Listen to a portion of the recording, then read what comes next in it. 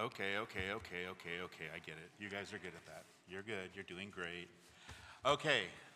So, hey, as Pastor Chris said, we are going to have our Agape Patio Fellowship back in the fellowship hall today, just because it's supposed to be hot and we don't want any roasted people out there while we do. So if you've never been to the fellowship hall, it's lovely, it's air conditioned, and it's right behind us. So when we're done with service, we're all going to head right out that door. And the elementary kids are going to show us how to do that right now as they are dismissed. So preschool through 5th grade, you guys are dismissed. Middle schoolers and high schoolers, bless your hearts, you are in with us today on the first Sunday. Not only do you get to lead us in worship, but you get to stay in here for the teaching. God bless you. And as you hear the text today, I want you guys all to know I didn't plan it this way. The Holy Spirit did this, so apparently it's something that you need to hear. We have a great chapter this morning, but before we get to it, I do want to make a quick announcement. And normally I wouldn't do this, but since today is the actual day, 29 years ago on this day, go ahead, David.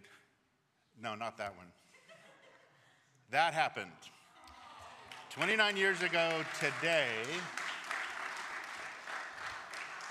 which simply means that dear woman for 32 years has been putting up with what you guys put up with for an hour a week. She's been putting up with it for that long. And before we take that picture down, I have two quick things to say about it. Number one, yes, one of us is aging more graciously than the other one. She looks better and better every day. And the other thing is that those glasses in 1993 were super on trend. I just want you guys to know that, as was the mullet I had in 1992. And I heard those are coming back. So anyway, we're going to be, thank you very much for that. We're going to be in the book of Colossians this morning. So if you don't have a Bible, you're going to need one. Great text this morning. It's a great text every week. But if you don't have a Bible, just raise your hand and one of the guys will bring one to you. And as we say all the time, if you don't have a Bible, we want you to have one. We want you to read it. Most importantly, we want you to get to know the author of it. So anyway, Colossians chapter 3 this morning, we're going to look at verses 5 through 14. And before we do, let's just ask the Lord to really bless this time as we go to his word. So Father, we thank you so much for this morning. We thank you for the youth, Lord, and their involvement in our service, Lord, leading us and sharing the word with us already this morning. Lord, we pray you'd bless them for that, Father. We thank you that you are here with us, Lord, that you inhabit the praises of your people. And Father, we pray even now as we go to your word, Lord, we pray as we do each and every week that you would be our teacher, Lord, that your Spirit would just give us ears to hear what he would say to each one of us here this morning, Lord, and that the teaching ministry of your Spirit would be manifest here today, Lord. And we ask you to bless this time. Bless your word, we pray, Lord, in Jesus' name. Amen. Amen. So Colossians chapter 3, and it's, continuing on in this study, right, of this letter by the Apostle Paul to this little church at Colossae. And we're sort of picking up today, again, it's right midway through the book, and it's really midway through this passage where we've seen Paul now really start to address head on really the main issue that was central to the issue, which was at the heart of this heresy that was going on there in Colossae, right? It was called the Colossian heresy. And as we've seen, this was a false teaching that didn't really question the way that a person was saved, right? Didn't question the fact that one was saved by faith in Jesus Christ and in him alone. It wasn't really a question of their salvation, but it did question then the process of our ongoing sanctification, right? That process of our growth in holiness, right? That process where we become more and more like Jesus and less like the world, and certainly less and less like the person that we were before we placed our faith in him, right? Before that wonderful moment when we were regenerated by the presence of his Spirit as he came to dwell in us and then really change us from the inside out. And these false teachers, you might remember, they had claimed that Jesus was fine to get you saved, but then you needed to add all of these other things onto Jesus once you were saved, now to be sanctified, right? To really grow and to mature in the deep things of the faith. They said you had to add in all this human philosophy. You had to add in, as we've seen, this religious legalism and this kind of mysticism and this asceticism to really deal with the old self. As if Jesus was somehow capable of saving us, and then yet he had to turn us over to the wisdom of men in order to complete us or to perfect us. Of course, that just sounds foolish, which it is. Last week, we really reached what we said, and I think what we saw was the pinnacle, if you will, in this ascent of Paul's argument. He focused in on these real steps towards our sanctification, these real steps towards our growth in holiness and being set apart unto the Lord. And remember in verses 1 through 4 of our text last time, you can glance at them again, but Paul really exhorted us not to live, spiritually speaking, in this world, but to really live above the world, right? To live life on a higher level, to seek earnestly after the things of heaven and set our minds intently on the things of heaven, and to really let Jesus live his life through us as we simply focus on him and the prospect, the promise, the reality of eternity spent with him. And now, as we expected, we've come to verse 5, and now if you think about it, we're sort of beginning our descent from these heavenly things right back down to how now brown cow, they really express themselves in our earthly lives. And what we're going to see is that Paul gives us these three really elementary steps, very practical principles to really put all these things really into practice in our lives. Now, I was going to call this message Practicing Three Practical Practices Practically in Our Practical Process of Practical Sanctification, but as you can see, it didn't fit really well on the slide. So instead, we're going to go with out with the old and in with the new. I know it's not nearly quite as catchy, but let's go with it for now. Again, this is where it really starts to get practical, where the rubber meets the road, as the saying goes. So buckle up, right? Strap in. We come to verse 5. Paul starts off very plainly, very practically. He says, what's that first word? Therefore.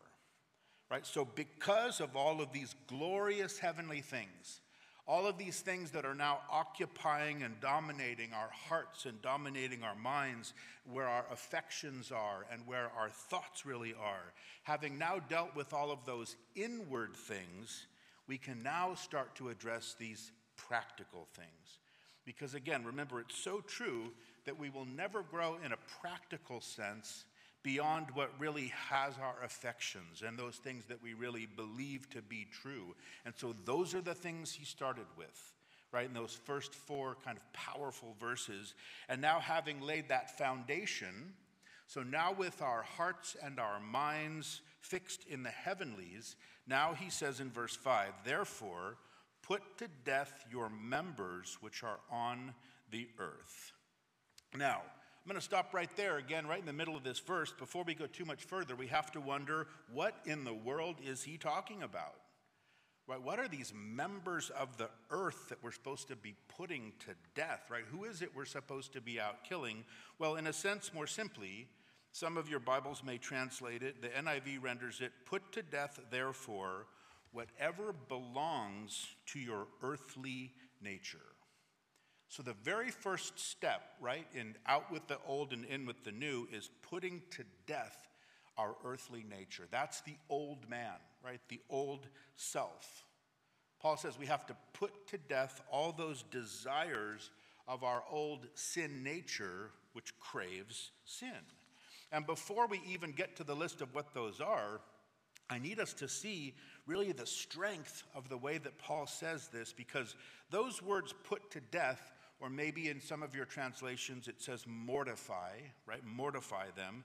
It has the sense in the original language of an execution, right? This is a ruthless, kind of a cold-blooded murder of these things. It means that we need to show these things no mercy in our lives, because they will show us absolutely no mercy if they're allowed into our lives, or if they're allowed to remain in our lives. And what Paul's talking about here, right, what he's about to list for us, these are those types of sins of our flesh that just cause corruption and cause pollution right at the very foundation of who we are. These are things that we simply cannot mess around with. And so Paul is very practical here. He's going to give us 5 clear examples of exactly and precisely these kinds of things that just simply have to be put to death, right? He doesn't want us guessing in terms of what he's talking about. So again, in verse 1, he says, put to death your members which are on the earth. Then he says, fornication, uncleanness, passion, evil desire, and covetousness, which is idolatry. So again, right here in this verse, he really hits at the heart of what was at the heart of pagan culture, both in his time and in our time still today, and that is sexual immorality. In fact, that word there, the very first word in our list, fornication, is more simply translated sometimes as sexual immorality. In the Greek, you've probably heard this before, it's the word porneia. And it's the word from which, of course, we get our word pornography. And it's a word that really encompasses the whole gamut of sexual sin. The whole gamut of sexual sin that lies outside the only expression of sex, the only expression of sexuality that's ordained by the God who created sex in the first place, and of course who created us. And the only expression of that is the expression of sex between two people in a heterosexual covenantal marriage relationship.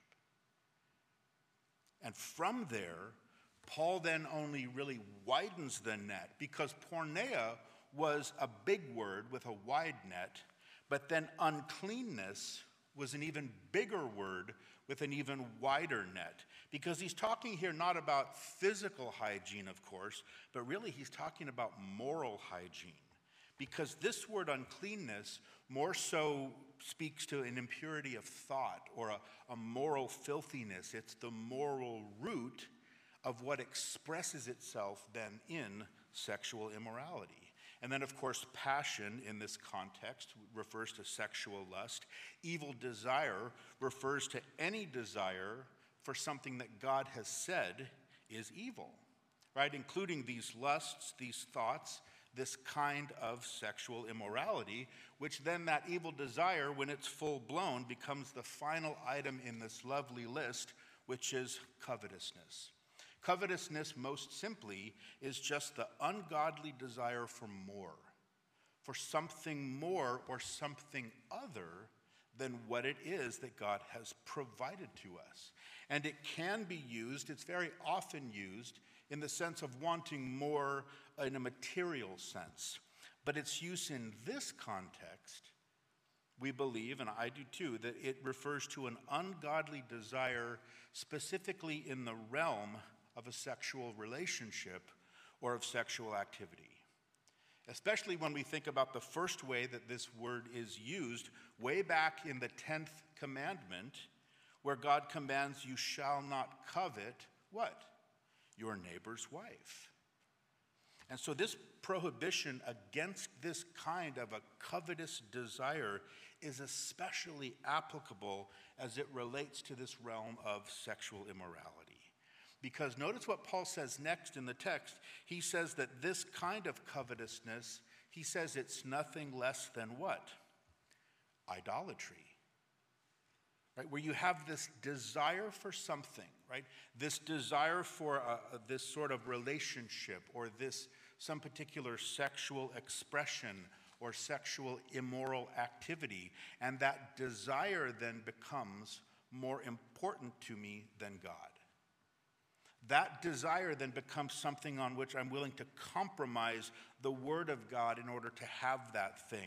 I'm willing to compromise my relationship with God in order to partake in that particular relationship or to participate in this particular sort of a sexual practice. That immorality then becomes something in our life that has become more important to us than God is. And that's when it becomes idolatry. This is something that I'm worshiping rather than worshiping God.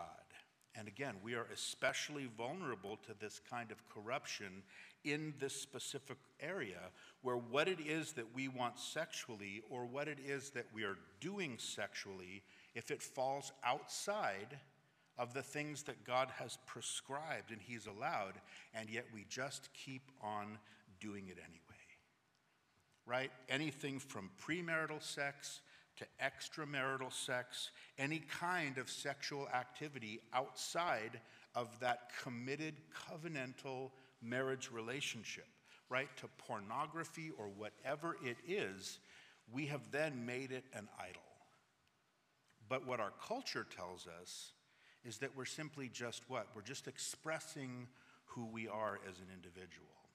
And at the risk of heading down a very deep rabbit hole, what I want us to really understand is that the world that Paul was preaching to and the world that Paul was writing in had a sexual ethic that was strikingly similar to the one that we have, especially in the West today.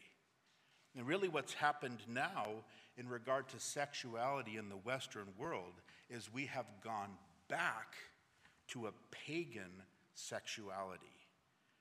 And what we're seeing in our culture today and here in the West, whether we're talking about the United States or Canada or, Australia, New Zealand, Europe, anywhere where sort of Western civilization has touched down and has really put down deep roots, we're going to find these very same kinds of sexual ideas and sexual agendas, and they all go back to the ancient world. This is how the ancient world lived, steeped in this kind of a deep pagan sense of morality, right, which is immorality. And it was the influence of the gospel historically in the world that changed the way people thought and that changed the way people behaved, especially in this realm regarding their sexuality. And yet now what we're seeing, of course, is as the real influence of the gospel is wearing off in Western culture, we're seeing now this resurgence of these real pagan kinds of ideas about sexuality, where people are placing it right at the center of what they are. They're using it to identify and to define who they are. And they're throwing off any kind of restraints which are placed on them to do whatever they want in these areas, and because of it, they're throwing off the very Creator God who put those restraints there because He knows best. He knows how we were designed. He knows how we were built, and He knows how deeply these kinds of sins can corrupt us. And yet people are throwing off all of that restraint because of this idolatry. And so we see Paul puts this clear emphasis right here on these kinds of sins, right? He says we're to put these kinds of sins ruthlessly to death. Now, how exactly do we do that? Right? What exactly does that look like? Well, this idea of putting these to death or mortifying or this cold-blooded murder, it goes well beyond just trying to avoid them, though it certainly does include that. Right? Paul writes to the Romans in Romans 13, he says we're to make no provision for the flesh to fulfill its lusts, which effectively means just don't set yourself up to sin. Right? Avoid those things, avoid those situations where you know you're going to be tempted by sin, any kind of sin. Right? Again, of course, if you're tempted by alcohol, don't stop at a liquor store for a candy bar. Right? If it's drugs that are your downfall, don't drive down the street where you used to buy them. Go a different way. Right? Even if the Google lady tells you you're going the wrong way, go around. She'll figure it out. She's pretty smart eventually, right? Take a different route. If it's pornography that ensnares you, there's, set up an accountability, use a filter, turn your monitor toward the door, right? Give your passwords, all your passwords, to your wife or give them to a friend. Set yourself up at the gym facing the wall, not facing the glass-windowed yoga room, right?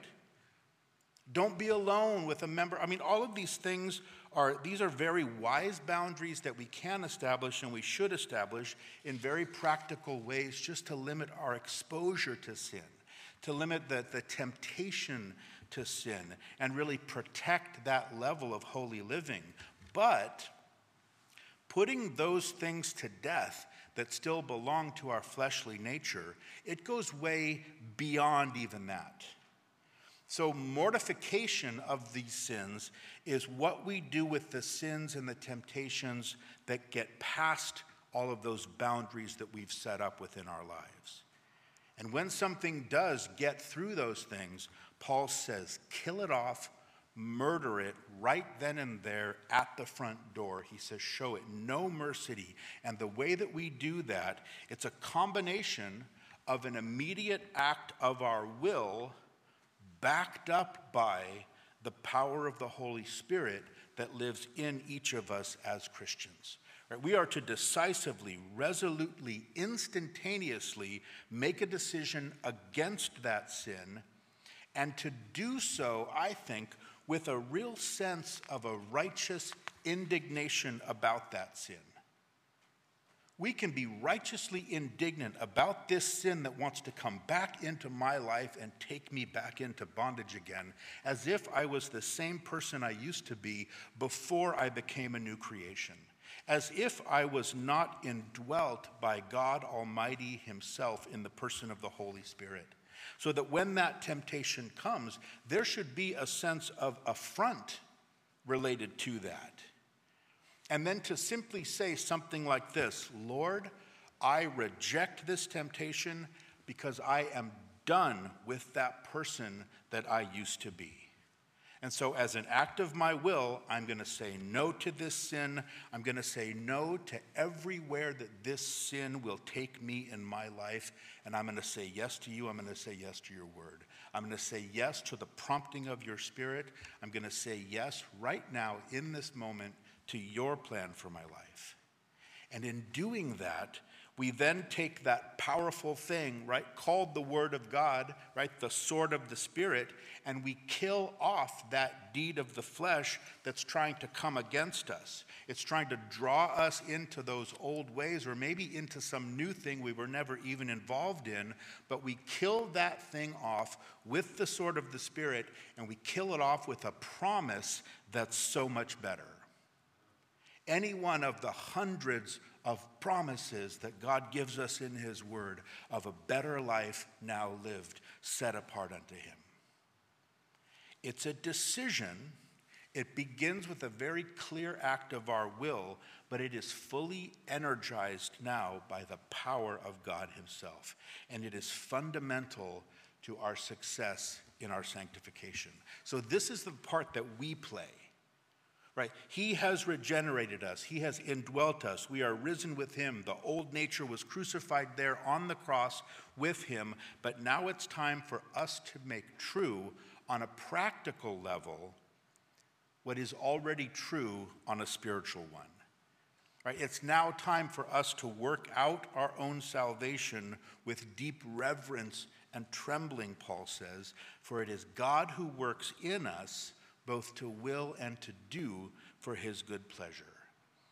All of that simply to say we need to work to the outside what is already true on the inside. And it does take true commitment. It takes a true desire to want to live differently. And yet it is such an important part of the process. Some people ask, why can't God just sanctify me completely when he saves me? Wouldn't that be easier? Except that sanctification is a part of the process that God is using really to develop depth in our faith and to prepare us for an eternity in heaven. This is how we walk by faith, by believing that what he says is true, and then by simply starting to walk in that truth even when we don't feel like those things are true. I don't know if I mentioned this last week, but one author, a quote that I love, it says that learning to believe what doesn't at the moment feel true is an essential part of being a Christian. And then I would add to that then starting to step out and to act and to live according to that new reality, again, that's our part in this process. But we can do it in the power that he supplies, right? As we feed that good wolf, right? The feeding, nurturing, strengthening the appetite that we have, not for those things of the flesh, but we're feeding that appetite for the things of the Spirit. And if we weren't convinced already by our need to be serious about all this, look what Paul adds in verses 6 and 7. He gives us these two great motivations, right, for dealing ruthlessly with these kinds of sins in our lives. He says, because of these things, the wrath of God is coming upon the sons of disobedience, in which you yourselves once walked when you lived in them. So not only are these kinds of things bad for us, but ultimately they will bring judgment upon us. Right? We need to show this kind of sin no mercy in our lives. We need to kill it off from our lives because God has promised that one day he's going to judge it. He's going to judge those people who make these kinds of things habitual practice in their lives.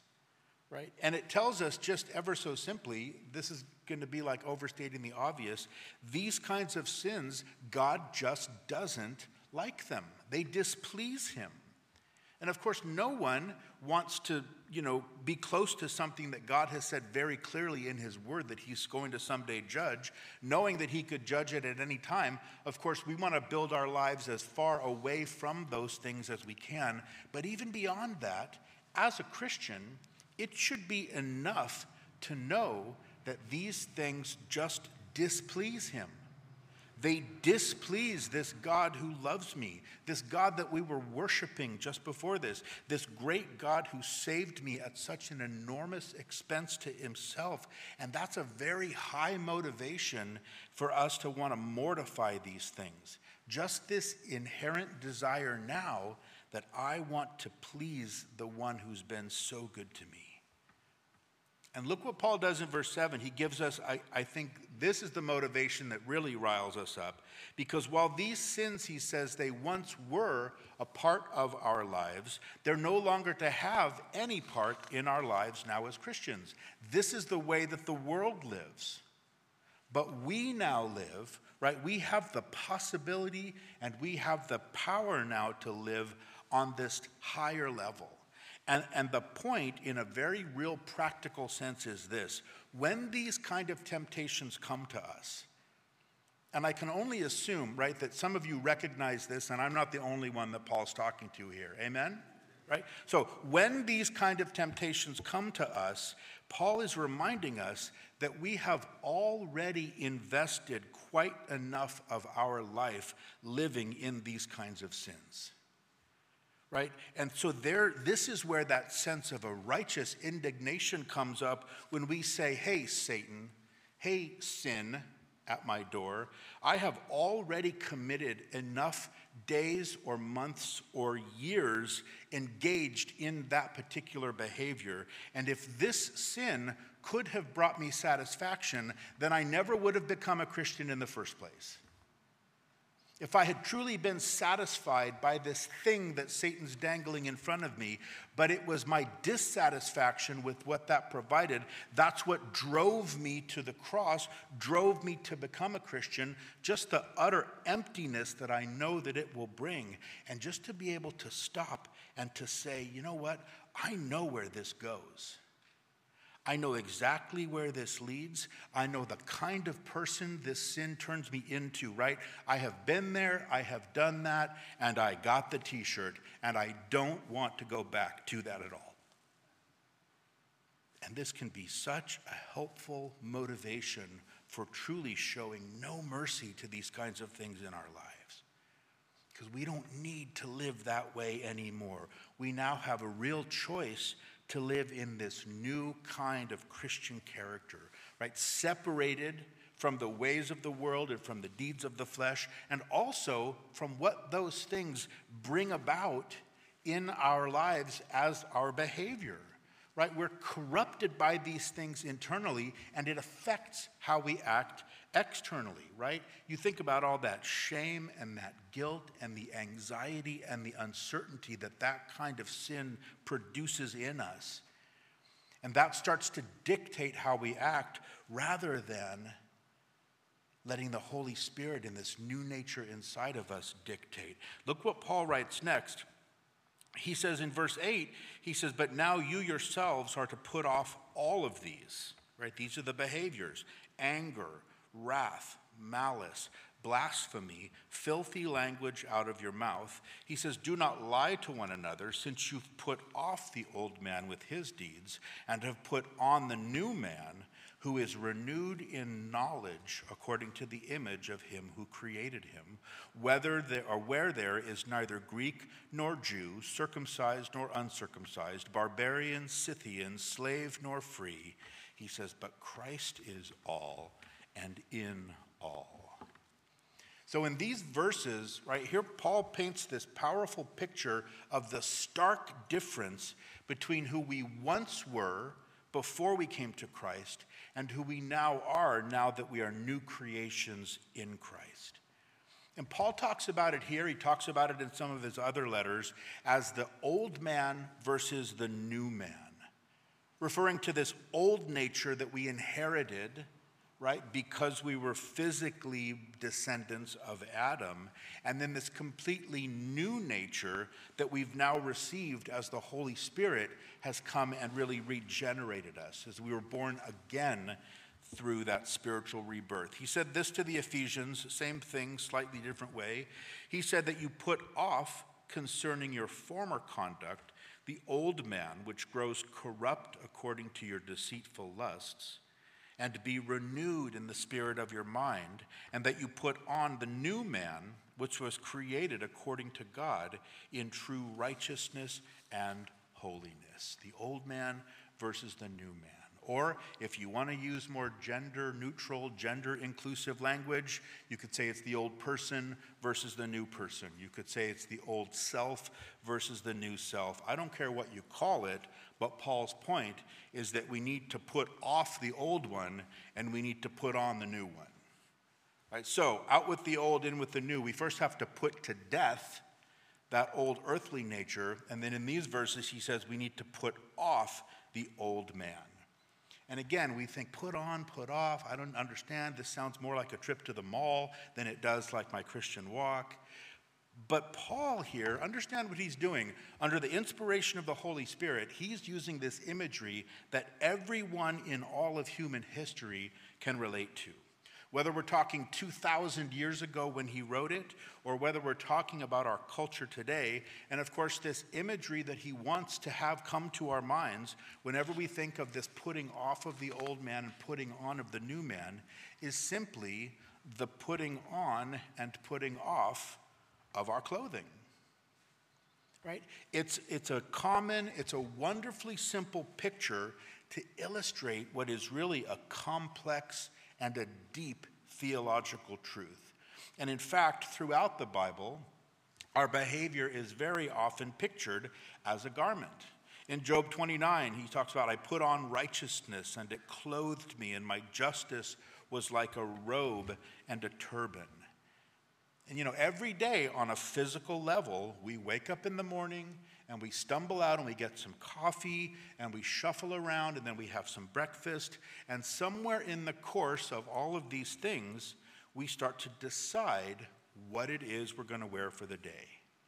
And what it is in terms of clothing that we choose for the day, of course, is determined by what our plan is for the day. If I'm going to work, or if I'm going to school, or if I'm going to go hike in the hills, or if I'm going to the gym. When we look at our day and we look at what we're headed into, and then we choose appropriate clothes physically for that environment.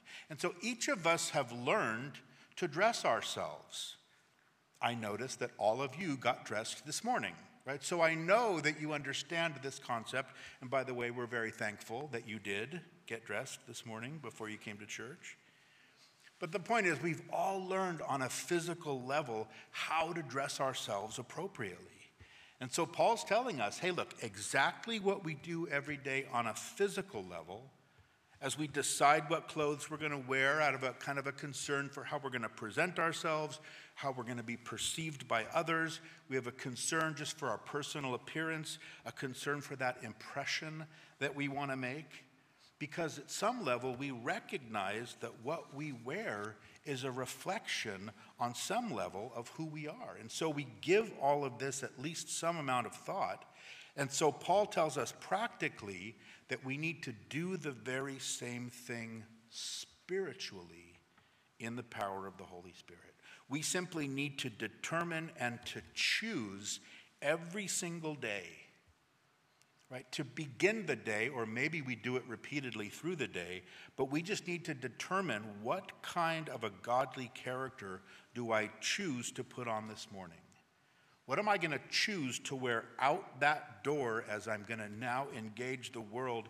What kind of a godly character do I now want to put on spiritually in order to make the kind of impression that I want to make on the people that I'm going to meet? And in no uncertain terms, Paul tells us we're to put off the old man with his practices, because certainly that will not impress anybody. Amen? Right? Who we once were, what it is we once did, how it is we once lived before we became a Christian. Who it is that we were when all we had in that closet was that sin nature. The only choice we had every morning was that fallen, temptation-dominated flesh. We had one outfit that we could wear every single day, which, in case you forgot what that looked like, Paul reminds us here it wasn't pretty. Right? So he gives us these examples of the kinds of things that we were wearing. These are these things we're supposed to put off like they're worn out, filthy, let's be honest, pretty stinky clothes. Like, look at verse 8 again. He says, put off all of these things: anger, wrath, malice, blasphemy, filthy language out of your mouth.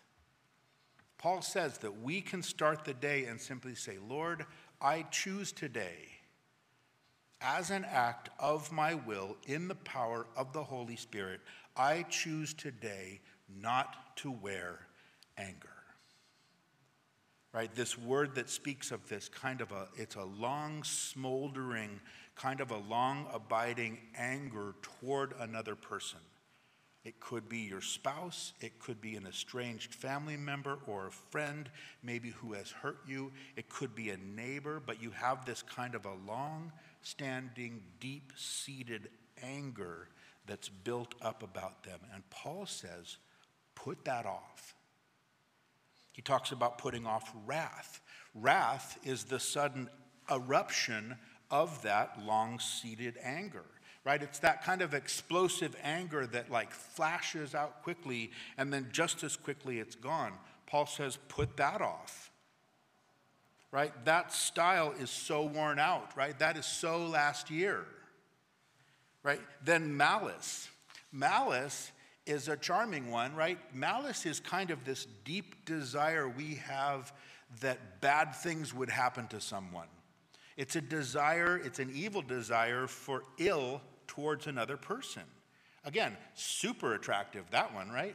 Blasphemy, we usually think of blasphemy as being something related to God, but here the word speaks of any kind of slander of speech that's intended to harm another person or to harm their reputation.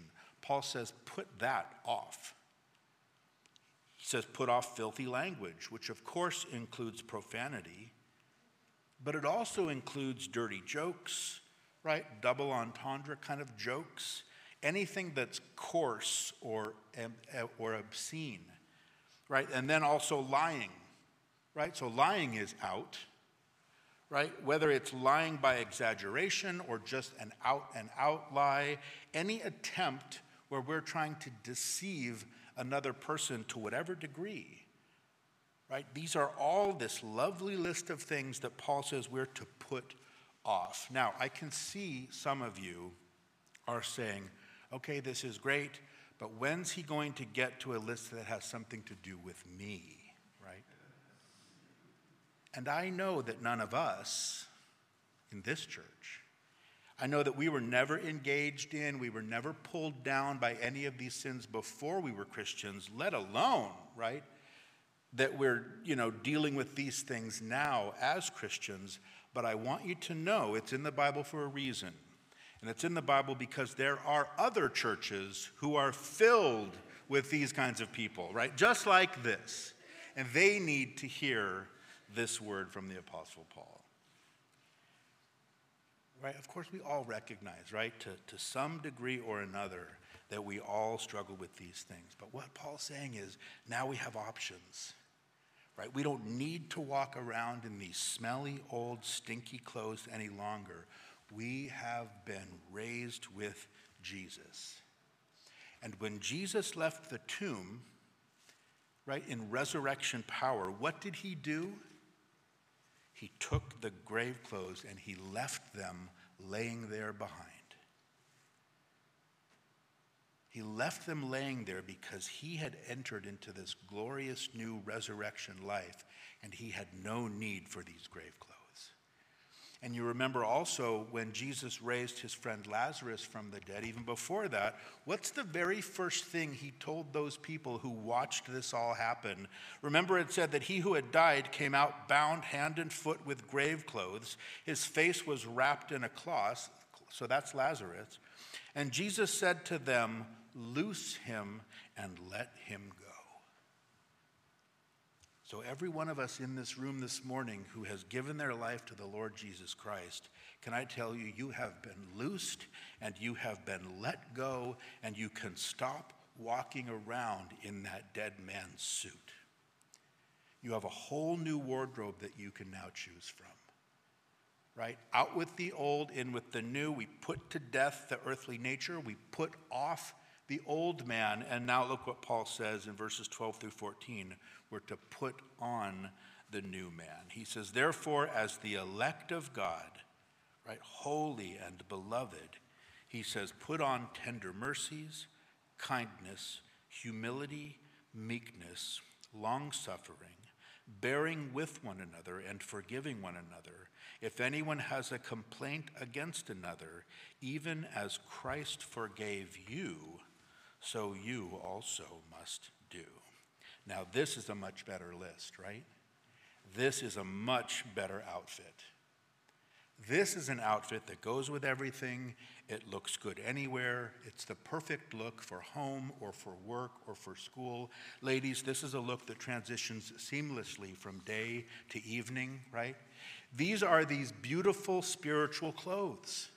In other words, this is that glorious godly character that people see on the outside of us that supremely and rightly, really properly represents that glorious new nature that the Holy Spirit has birthed within us. And so now we can say, right, as we start off every day and we simply determine, you know what, I'm not going to put on anger today, I'm not going to put on wrath or whatever old, awful, ugly thing you've been wearing, right? But now, Lord, by the power of the Holy Spirit and as an act of my will, I choose to put on, as I head out that door, I choose to put on tender mercies, compassion for people. I choose to put on kindness. That's the expression of that compassion. It's doing good for other people. Humility there, meekness. They both speak about that wonderful gentleness in Jesus. We say, God, I choose to put on gentleness today. I want to wear gentleness in my interactions with people. That's the character that I want them to see in the end. And in that sense, that sense of long suffering, which, like it sounds, simply means that often we are suffering a long time with some person. Right? It's patience. It's a lot of long patience with people, which enables us, look at verse 13, to bear with one another. In other words, we don't get too easily offended by the actions or the imperfections of other people. And this is a big one, but what a wonderful thing to put on. To say, God, you know how people can really get on my nerves. But I know it's because I'm wound way too tight. Right? I know that I'm a perfectionist. I know that I demand it of myself. I expect it of other people. But I don't want to take that out the door with me anymore, because I know that that is all a part of what I inherited from Adam and Eve, and not that came from you in the spiritual birth. And so I'm going to choose today, Lord, to put on this quality of being able to bear with one another. I'm not going to expect to run into any perfect people at all day long. And so that when I run into those not so perfect people and all of their being under construction, right, even as a Christian, but I want to deal with that and I want to bear with them. You know, Lord, help me to forgive them, right? For anything that their sinful selves might do to me today, I want to forgive them supernaturally, and I'm going to choose to do that, to forgive them even as you have forgiven me, which, Lord, is way more forgiveness than they deserve, right? And I know that because I know that it's way more forgiveness than I ever deserved. Just imagine walking around like that during the day. That is a good-looking outfit, right? These are the clothes that we need now to just determine that we're going to put on each and every day. You know, you'll often hear people talk about wanting to get suited up every morning with the spiritual armor of God, right? Paul's list in Ephesians chapter 6, right? They want to suit themselves up as a Christian to go out and to do battle, and they want to put on the belt of truth and the breastplate of righteousness and the shoes of faith and the shoes of peace. The shoes of faith, that would be a good look, but the shoes of peace and the shield of faith and the helmet of salvation and the sword of the Spirit, which is the word of God. They want to put all of those things on before they head out the door, and I think that's a great idea. Put the Ephesians 6 list on, but put that on after you have already put on the Colossians 3 list. Put on Paul's list here in Colossians 3 first. This is the list that you need to be wearing in order to be dressed for success. Right? There's an old expression. It's some career advice. If you guys are in the business world, you probably heard it. It says that you need to dress for the job you want, not the job you have. And one business blog that I came across, people actually write about these things, but I like the way he explained it. He says it means if you work in the mailroom, instead of pouting and grumbling, stand up straight when you're in the executive wing. It means start dressing and acting and speaking now as you would when you get where you want to go. That way, when that recognition or promotion comes, you'll already have the wardrobe and the ways to go with it. And there's certainly some truth to this, right? Except that now so many executives, right, they've made loungewear kind of a uniform, but you get the point. And yet here's the real point, is that we already have the job. Amen? We're new creations in Jesus Christ. We have this new heavenly nature. So what we need to do now is not to dress for the job that we want. We need to start to dress for the job that we already have. We need to start wearing the wardrobe that is hanging there in that gorgeous closet now.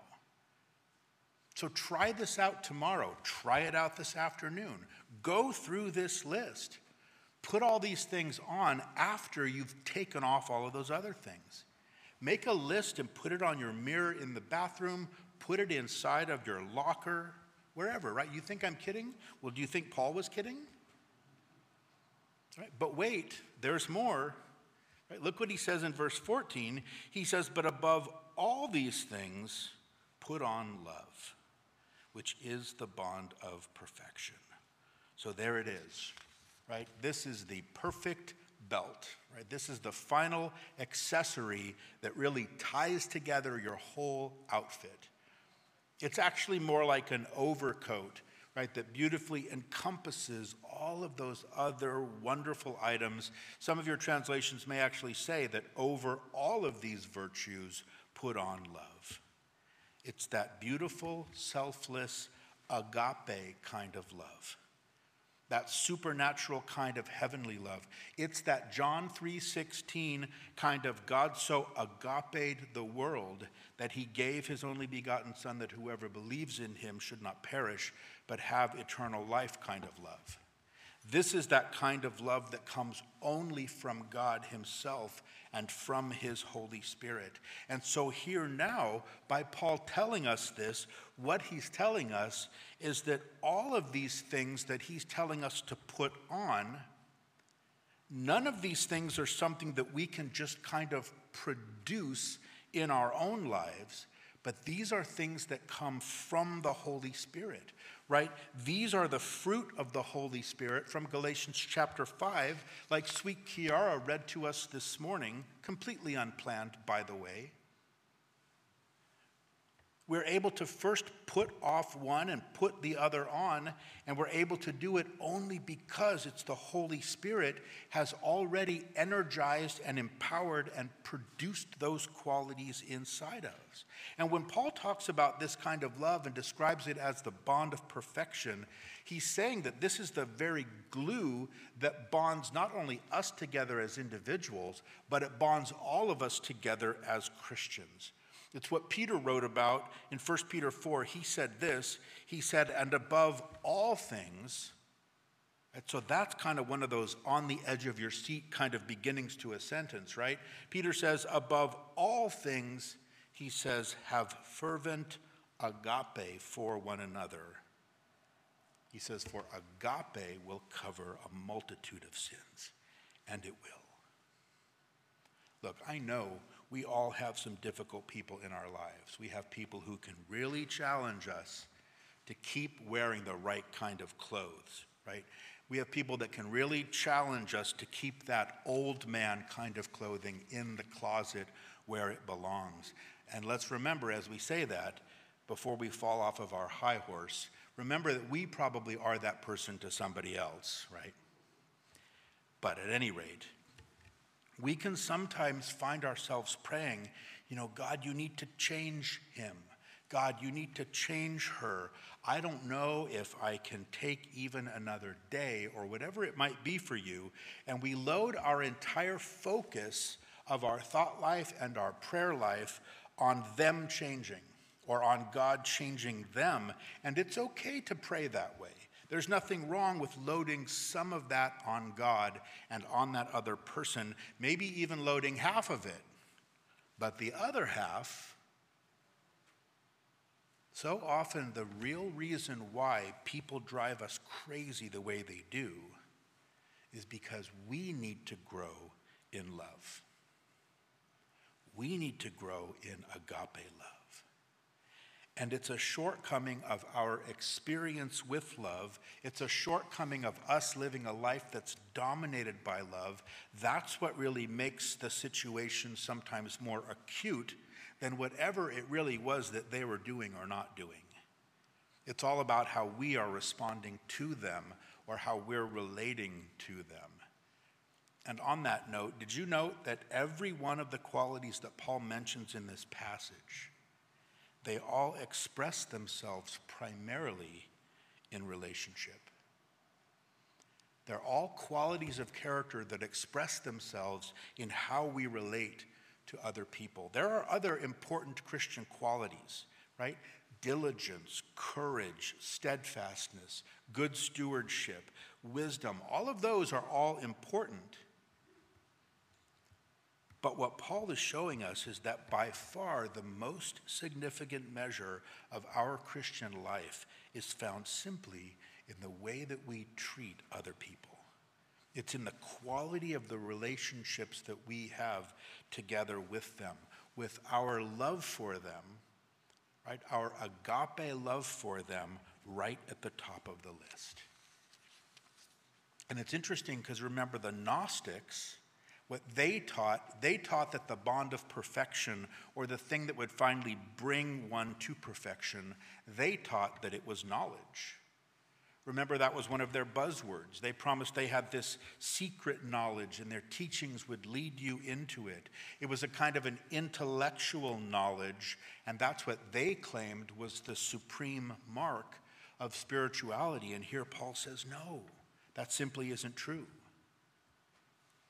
That the real distinction, the real mark of spiritual maturity goes right here to this thing called love.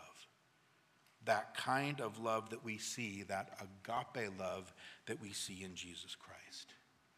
And Paul says there is a knowledge involved, but it's a whole different kind of knowledge. Look back quickly with me. Look at the end of verse 10. Paul says that this new man, right, this new spiritual man, he says that it will be renewed in knowledge according to the image of him who created him. Now, I don't know about you, but that's one of those passages for me that I could read 1,000 times and still just marvel at it, that we will be renewed in knowledge according to the image of him who created us, according to the image of Jesus. And what Paul is saying here in the context, right, in the middle of this discussion about our wardrobe, is that as we live like this, as we live putting off of these things and putting on these things, but of course mainly in the putting on, but as we live like this, we are becoming more and more like the Lord Jesus himself, who created us and then recreated us and then who provided us with this spiritual rebirth. 2 Corinthians 3, one of my favorite verses, says that we all with unveiled face, beholding as in a mirror the glory of the Lord, are being transformed into that same image from glory to glory, little by little, just as by the Spirit of the Lord. So put on the new man, says Paul. Right? Put on mercy, put on kindness, put on humility, put on meekness and long-suffering and love. In short, what Paul is saying is what? Put on Christ. That's what we're to put on. So it's not just what would Jesus do, right? It's more like what would Jesus wear, right? What did Jesus wear as he did all that he did?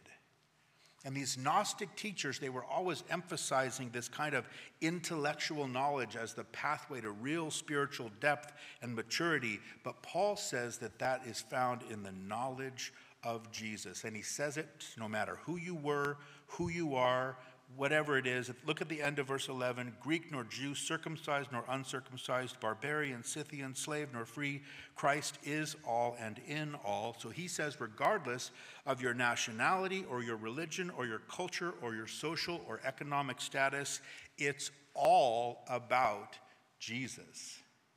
Jesus dwelling in us and changing us as we grow in our intimacy and our understanding and our knowledge of him.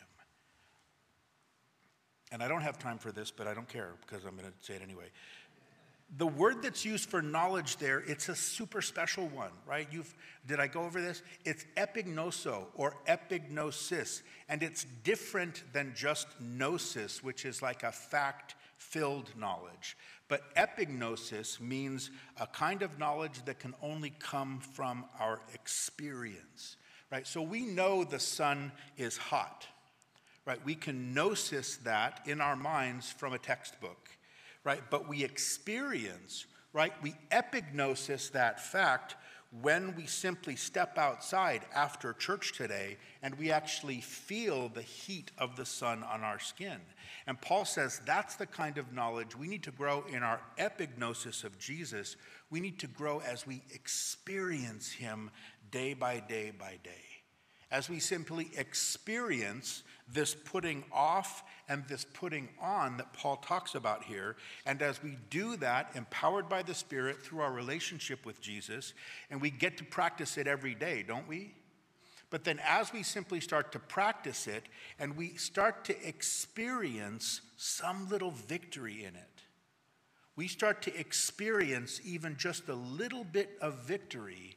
And that way we start to grow then in our intimacy. We're growing in that experiential knowledge of God, and our sanctification doesn't come any other way.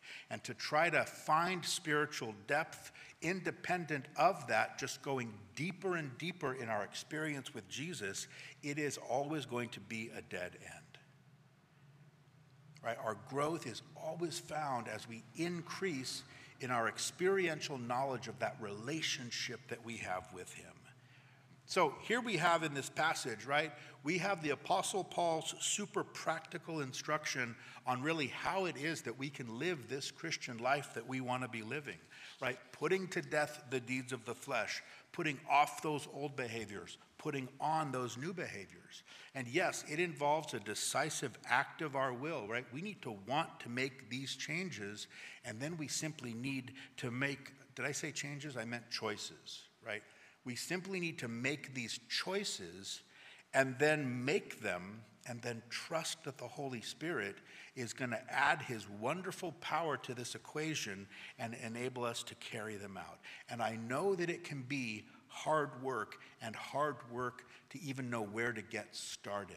But here's one other sort of stupid saying as we close that I think kind of helps in this picture. And this one definitely belongs, right, kind of in the hallowed halls of old cliches at this point. But it's that expression, I'm sure you've heard it, that you just need to fake it till you make it. Right? This idea, again, so often in a business context, that by somehow imitating confidence and competence and just having an optimistic mindset, that you will then start to realize those qualities in your own life. It's really kind of a self-improvement kind of a mindset that actually has no place at all in our Christian experience, except that it kind of does. And I think that it kind of does in the sense that sometimes we need to just put on these new spiritual clothes, even when we don't feel like it, but we need to just put them on anyway, and then just start to walk around in them. Right? Put off the old man, put on the new man, and then just walk around in your new wardrobe.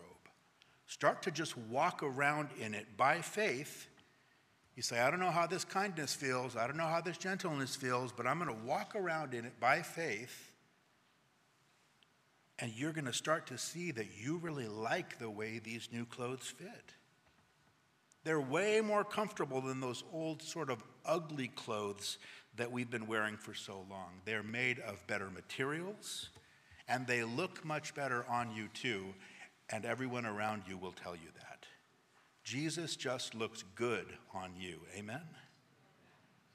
And just think back this morning, maybe as the worship team starts to come up quietly as they do. They're so quiet as they come up. They're like mice. But I just want us to think back for a moment, even just as we prepare to take communion today. And just think back for a moment to that day when you weren't a Christian. And just think of how wonderful it is now just to be able to get up and to go to that new spiritual closet every single day. And when we go there, we see the old man, right? That person that we once were, he is still hanging there in the closet. And we can still choose to put him on if we want to. And there was a time when we went to that closet, remember, and that's all that was there. Right? There was no other option that we could choose. But now we go to the closet and we see him hanging there. But next to him, we see the new man. Hanging right next to him, we see that new person that God has created inside of us. And now we have this wonderful freedom and this priceless privilege of being able now to make that choice to put that man on today. And how horrible, remember, that it was to go to that closet every morning and we felt like there was no other option to put on this person and this life that I was living in, this place that I was headed. That was an awful closet to wake up to every day. But now, right now, having become a Christian, now to have these beautiful options that are in front of us and that choice that has been provided to us, these beautiful heavenly garments that always look great on us.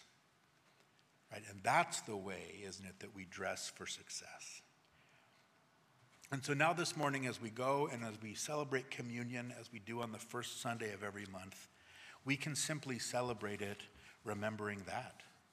Right? Through his death on the cross, right? His broken body and through his shed blood, this is part of what Jesus has provided to us. We've been redeemed from our sin. We've been reconciled back to God. And we've been provided with this new nature, right? And this new wardrobe, if you will, if that picture is working for you.